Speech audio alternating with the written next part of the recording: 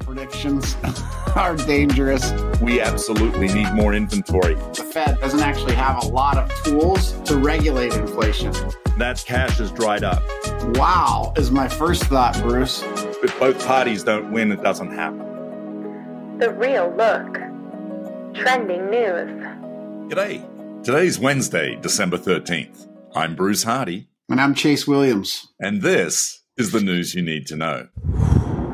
Well, Chase, flat fee real estate brokerage Fathom Realty hopes to boost the company's bottom line by more than $3 million next year by raising agent fees for the second year in a row, starting January 1.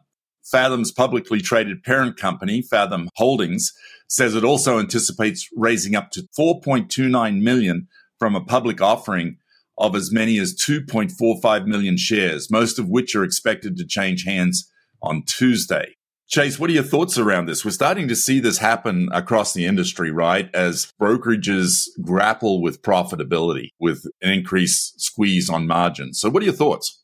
Well, a couple things, Bruce. I think one is when you're in an environment in the industry like we're in right now, which is rapidly decreasing number of units, and your economics are based on a unit transaction fee, that's a real challenge. Now, it's a challenge for all of us for different reasons. It's just generally a challenge. But again, when your revenue is based on units and you have this catastrophic difference in units from several years ago, you have to find a way to make that up. And you make that up two ways. You either get more units, in this case, by getting more agents, and Fathom has continued to grow, or you increase the amount you're charging per unit. And it feels a little, Bruce, like as I was reading the story, I was thinking about the old story where you put a frog in warm water and then you just boil it slowly so it doesn't jump out instead of, throwing a frog in the boiling water all at once. It's a little like that, particularly because this isn't the first time that Fathom has raised their fees, right? They just did it last year. They're doing it now again.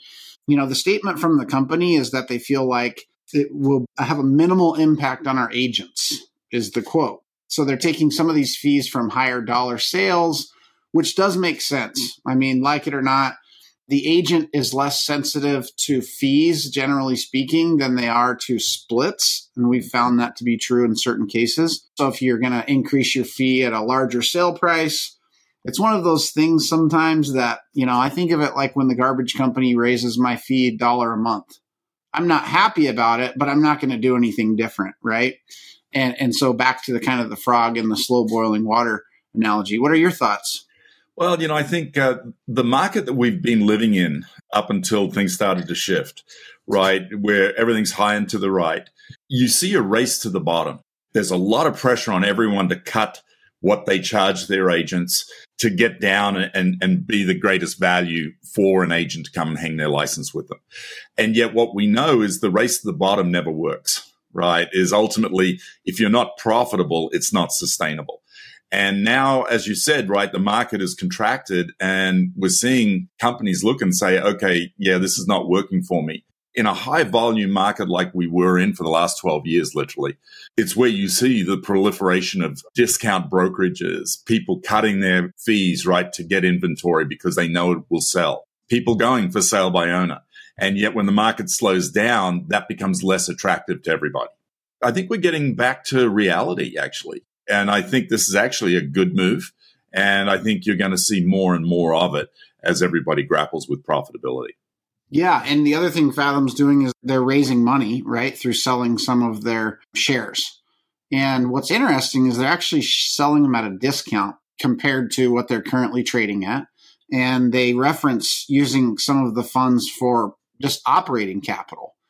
What that has me wondering, Bruce, is why they don't have enough operating capital in the first place through 3 of the top 5 years in terms of volume sold per agent that we've ever seen. That's interesting, right? You also see that the founder, which is Josh Harley, is also selling some of his shares. We reported on him stepping down but leaving the door open for him to potentially come back at some point in the future. He's selling about 1 million of his shares and reducing, the percentage of votes that he has in the company. It's interesting that they're going and raising capital at the same time as, increasing their fee structure and raising that capital by selling shares at a discount. I'd be curious to see what the back end financials are looking like and what's causing them to go and do that right now. We'll be able to get access to those numbers in January when they report their fourth quarter earnings. But, I think it's interesting. Selling those shares, right, is actually cheap money, even though they're discounting it in comparison in this high interest rate environment to borrow the money.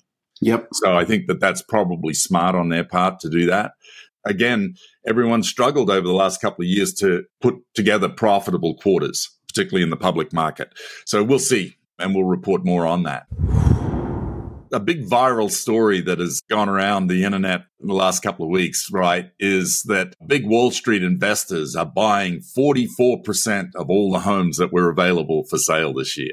That claim was made originally in a headline for an article in the Medium, and then it spread like wildfire all over social media. In fact, Congress has even jumped on the bandwagon with Democratic lawmakers introducing bills looking to limit or ban hedge funds from buying single-family homes.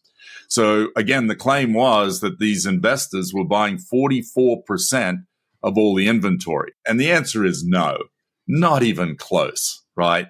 Housing inventory is near all-time lows, and big institutional investors like Invitation Homes or BlackRock aren't to blame. What are your thoughts around this? Well, I just want to share the actual number, Bruce, of what percentage of homes institutional investors were buying. And although it did go up starting in about 2020, it never even got to 3% from institutional buyers specifically, right?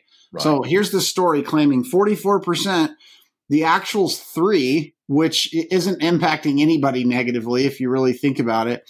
And yet it is fascinating that, social media has become the most trusted source of news in today's society, which I think we should be really careful of. Yeah. Here's a story that, I shared before we started recording that to me, it's just one of those stories that kind of fits this narrative of the big bad wolf, like somehow, Wall Street in this case, harming the would-be home buyer in America. And just fascinating how fast something like that can go viral, considering how easy it is to dispel the actual numbers. It's not the first time we've seen this happen in terms of like something completely made up or fabricated, worrying people and getting the attention of Congress. And here we are looking at, wait, this is a nothing burger, right? One of our new favorite sayings. This isn't actually true. So I don't know. It is fascinating to watch. What are your thoughts? Well, that 2.5% market share that you're reporting, those numbers are from Freddie Mac, right, who tracks housing. The data is there. What you see is these institutional buyers, even when you include them with iBuyers, right, they're just a tiny percentage of the total home buyers in America. Those who bought 100 plus homes or more still represent only 2.5%. Now, we've talked about this in the past, right? You and I are firm believers in investing in real estate, and rental real estate is a great investment. And in fact, overall market share in our economy, investors currently hold around 30% of all the housing that's out there. Now, the vast majority of those investors are not these big mega hedge funds, right, that buy thousands of homes, but instead they're mom and pops, single investors who own a house or 2 or 3 or 10, not own thousands. So again, it is a large percentage of the market overall, but it's not what that article claimed, 44%, certainly not this year. Yeah, I love that stat, Bruce, because I think there's real opportunity there for the real estate agents listening to this, right? So just to be really specific here on what this is measuring, it's basically saying that last year, almost a third, 30% of all purchases, not what's owned, purchases were purchased by an investor, mostly mom and pop, people like you, people like me, people that exist in every agent's sphere of influence and want to buy their first investment property, their second, their 50th, it doesn't matter. 30% of all purchases.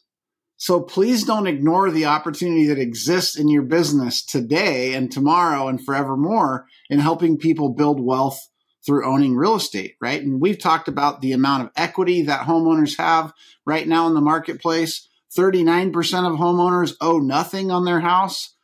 Those are would-be and will-be investors given this statistic. So, almost 1 in every 3 purchases is an investor. You have to learn how to work with investors. And the majority of them are just like you and me. And that's real opportunity, Bruce, even in a challenging market. Yep. And again, these 1,000+ block buyers accounted for just 0.4% of market share in Q2. This is not rocking anybody's world. It's really not impacting it. I'm looking at this research was done by a very reputable company, Real Trends, and our friend Steve Murray and his team and Scott, they really know their numbers and they get it. And I have to read this because I think this is just a great statement, right? So to make a long, convoluted story very simple, there is nothing in the data to show that Wall Street has been the big buyer of homes in the US since 2000. If you want to pin the blame on someone, you're going to have to condemn those avocado toast-eating kids, the millennials, who started buying homes in 2013 and were the largest percentage of home buyers until mortgage rates rose in 2022. Since then, Gen Xers and baby boomers have once again come out on top. And that's according to the National Association of Realtors. Either way, it's not Wall Street, but that isn't a sexy talking point in the class warfare dialogue. That's a wonderful statement, right? The reality is, and we've talked about this, Chase, is those artificially low interest rates that we had a few years ago, we borrowed buyers from the future and put them into homes then. Yep. And oh, by the way, the roosters come home to roost, right? This is why we have no inventory, and this is why, because we jammed all that business in a couple of years instead of just spreading it out over a longer period. Well, not only did we condense it, like you said, into several years, but then we accidentally locked it in because everyone's sitting on a low mortgage rate lottery ticket for the home they own. So they're a little hesitant to trade out unless they have a true urgent need. Not surprising that a lot of the millennials, these avocado toast eating kids, as the story says, jumped into the market when rates were low. Why? Because you would anticipate a lot of them have maybe less resources. They're starting out earlier in life. Maybe it's their first home. And because rates were so low, now they can afford the payment. And great move on their part, in my opinion, assuming they could afford it. Now we're back to Gen Xers and baby boomers being the largest portion, which again makes sense. They're later on in life. It's maybe their second or third home. They have equity that they're taking advantage of farther along in their career. Again, broad strokes considering different age groups, but not surprising there. And it was an opportunity for those folks. And I'm glad that they jumped in overall. Now, does every, market change or shift have a following season or a consequence, if you will? Sure. That's where we're at now. Obviously, we're continuing to report on the factors that are impacting that on a weekly basis. Yep. So be careful. Fake news. Well, Chase, mortgage rates edged up on Friday on news that U.S. employers hired more people than expected in November. And the bond market investors who fund most mortgages lost some of their conviction that the Federal Reserve will start cutting rates in the spring. In fact, the latest jobs report, which showed employers added 199,000 non-farm workers to their payrolls last month, is good news for those hoping that the economy can achieve a soft landing and avoid a recession as growth slows in the face of Federal Reserve interest rate hikes. What are your takeaways from this? This unemployment number is a metric that we've been watching very closely. Why? Because obviously the Fed watches it very closely as a measure of the underlying strength of the economy, which they're trying to slow down, by the way. So I need everyone to hear that, even though it doesn't sound great, the federal government wants unemployment to go up. Mm-hmm. Not because they want people to not have a job, but that's demonstrating that the economy is slowing, right? So I know that doesn't feel good to say, but that's actually what they're looking to do. And they've done that ever so slightly, right? Considering this language they use of a soft landing. So back in April, the low point was 3.4%, which is historically low unemployment numbers, right? Absolutely. And now we're up to 3.7%. So a 0.3 percentage point change since April. That's good news as far as the Fed's concerned. It may not be as much as they would like to see it change, and yet they are seeking that soft landing. Of course, we know they're always seeking that, and they rarely find it. So we'll see if that happens. But there's some people still predicting, you know how much we love predictions, that the federal government will cut rates in the spring of 2024 as job market trends are likely to weaken from here. I believe that's probably true, Bruce. I believe that the unemployment rate, although it did dip a little bit in November, I think over the course of that amount of time, it's likely to continue climbing given some of the action of the federal government up till now. I would agree with you. I mean, you're right. the Fed is trying to slow down the economy. And if you think about that, what does that mean? Well, it would mean that unemployment would go up, that job growth would slow down. Oh, by the way, GDP, which we reported recently, right, is just off the charts hot right now. But that would also shrink and get back to that 2% level. And we would see that ultimately drive inflation down, which, by the way, of course, the latest inflation numbers came out and they came out at 3.1%. So barely moved at all from October. It's sort of remaining a little stubborn, to be quite frank.